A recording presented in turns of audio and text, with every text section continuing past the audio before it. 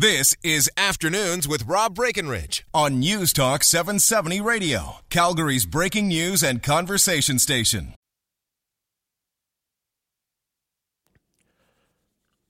Welcome back. Afternoons on News Talk 770. Rob Breckenridge with you.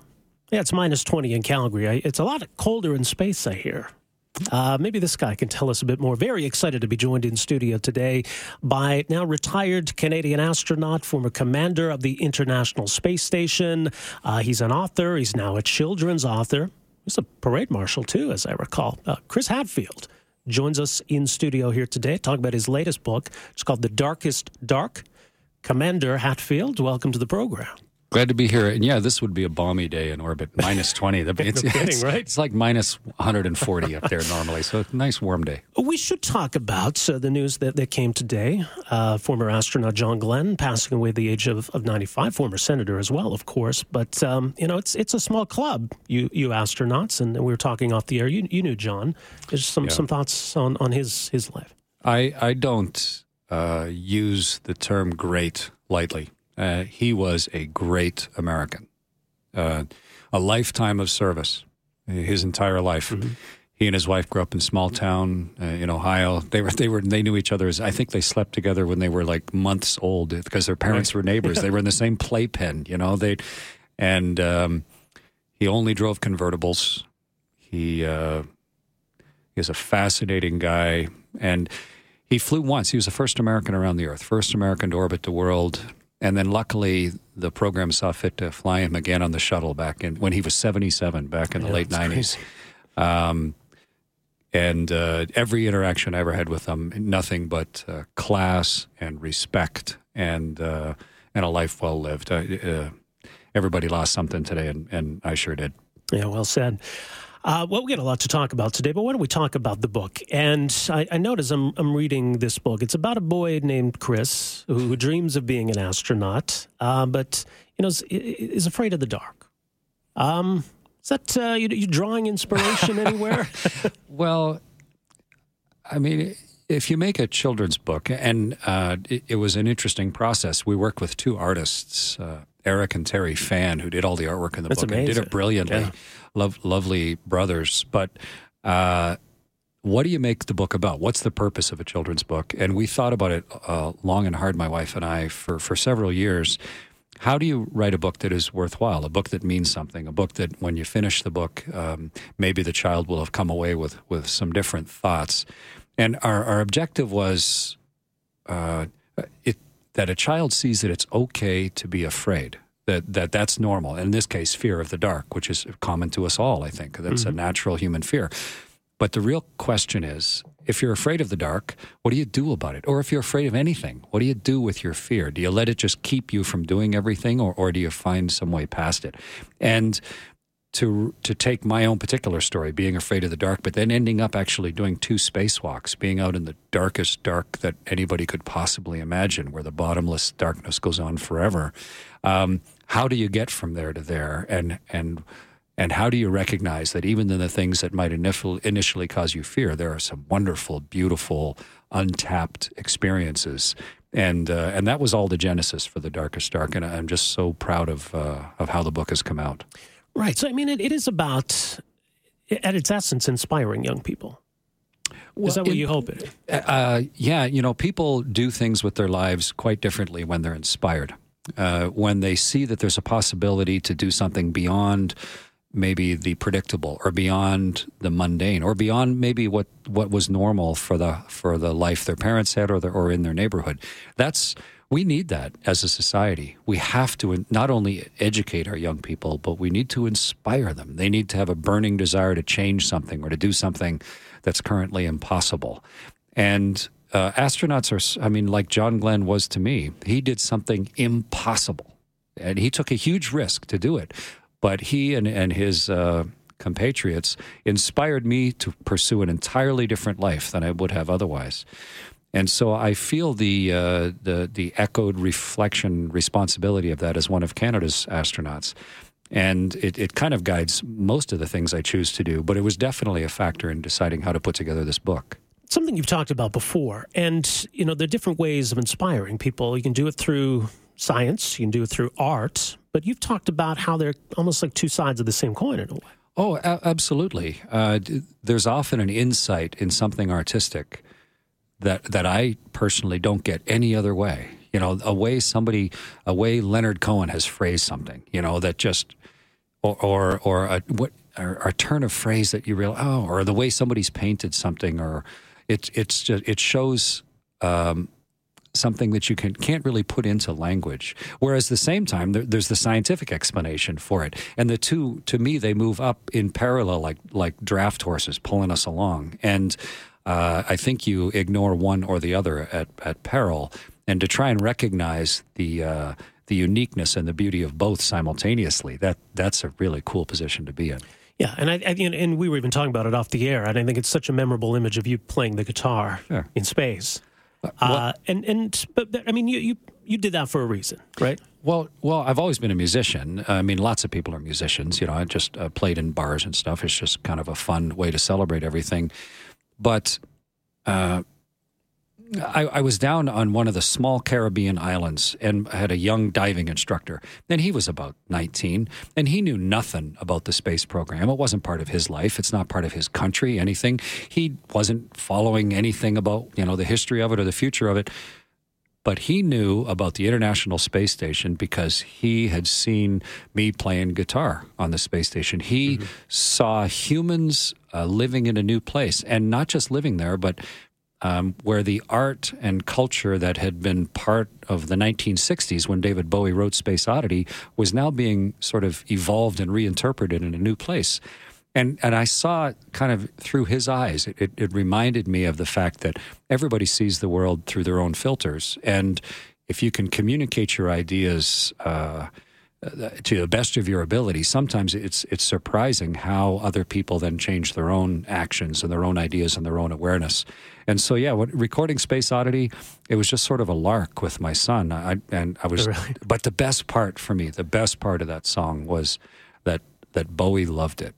And he wrote that song when he was just in his late teens, or just out of his teens. And when he was just dying in the last year or two of his life, to have that song recorded in the place he'd always wanted to go, and knowing that put a big smile on his face, to me, that was absolutely the best part of doing that song. That's amazing. Well, but as you say, I mean, it raises awareness about why you're up there in the first place, because that's always a challenge. I mean, certainly NASA right now, they've got some big goals, some objectives, short-term and long-term, but you got to keep the public engaged. You got to make the public care, because, you know, you can't do this stuff for free, but it matters. Well, sure. You can't. I think it was John who said, no Buck Rogers, right? You have to decide what is important within our society. Part of it needs to be the problems of today. We have to address social issues. You have to take care of our citizens.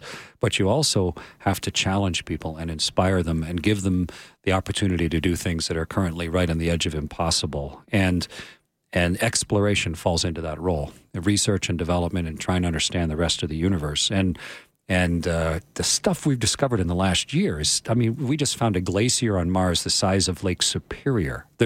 And we're the 7th most water-covered planet in our solar system. We're not second, we're not third. We're behind several moons. There are moons that have bigger, deeper, more plentiful oceans than Earth, moons of other planets.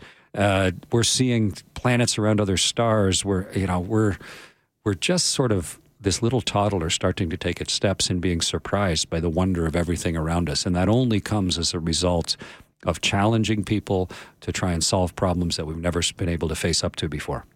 All right, we're back. Darcy, thanks for that breaking news. We're in conversation here with Chris Hadfield, now retired Canadian astronaut, talking about his latest book, The Darkest Dark, and what else he's got going on. But just a point as well to what we're able to learn from having humans in space. And I was reading that, I guess it was 3 years ago, right? You were up there now?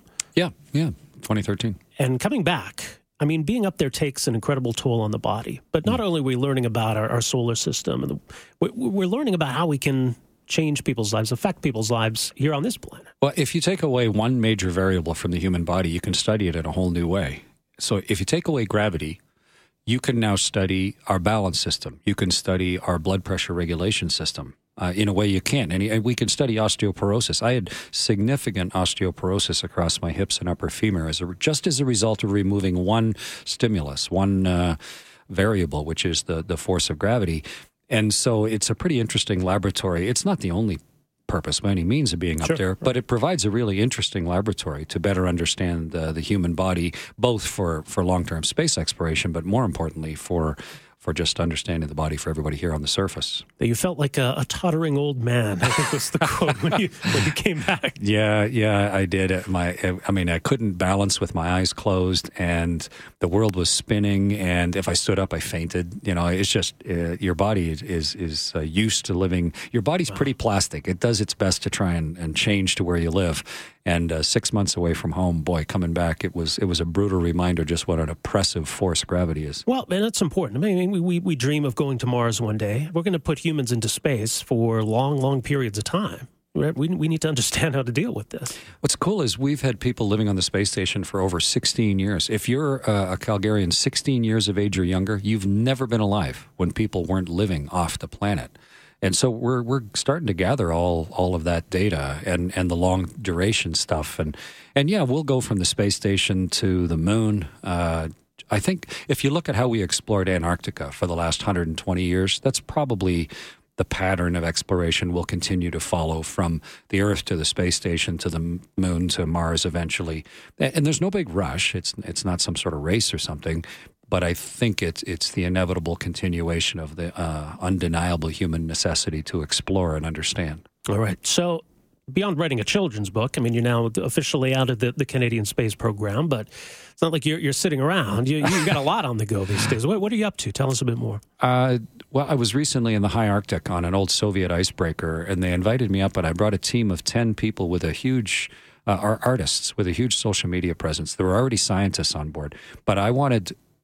there are a lot of parts of the world that we only see through sort of a negative filter or someone else telling us what we're supposed to think about. Like if you talk about, I don't know, the Congo, or if you talk about the Amazon, you talk about the rainforest, you talk about the Arctic, there's someone else's adjectives are almost always in between you and just a personal understanding of it.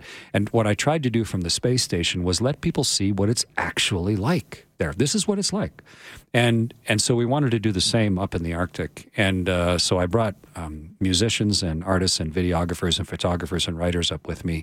And it's been lovely to see the impact of tens of millions of people who get an unfiltered, direct view of what that experience was like. Because if you're going to care about something, first you have to know it exists. And then you have to have some sort of personal understanding and tie to it.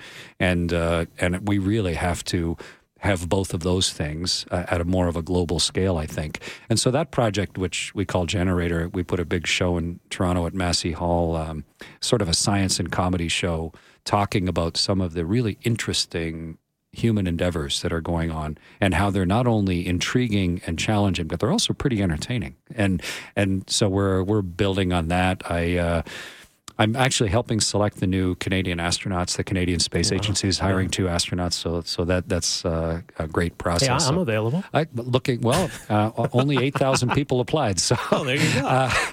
for the 2 positions. And I lecture, I teach at the University of Waterloo, and a lot of different projects, hosting TV shows and such. But to me, the continuous thread through the whole thing is the privilege of the experience that I've had to this point of seeing the world the way that I was trusted to as one of Canada's astronauts.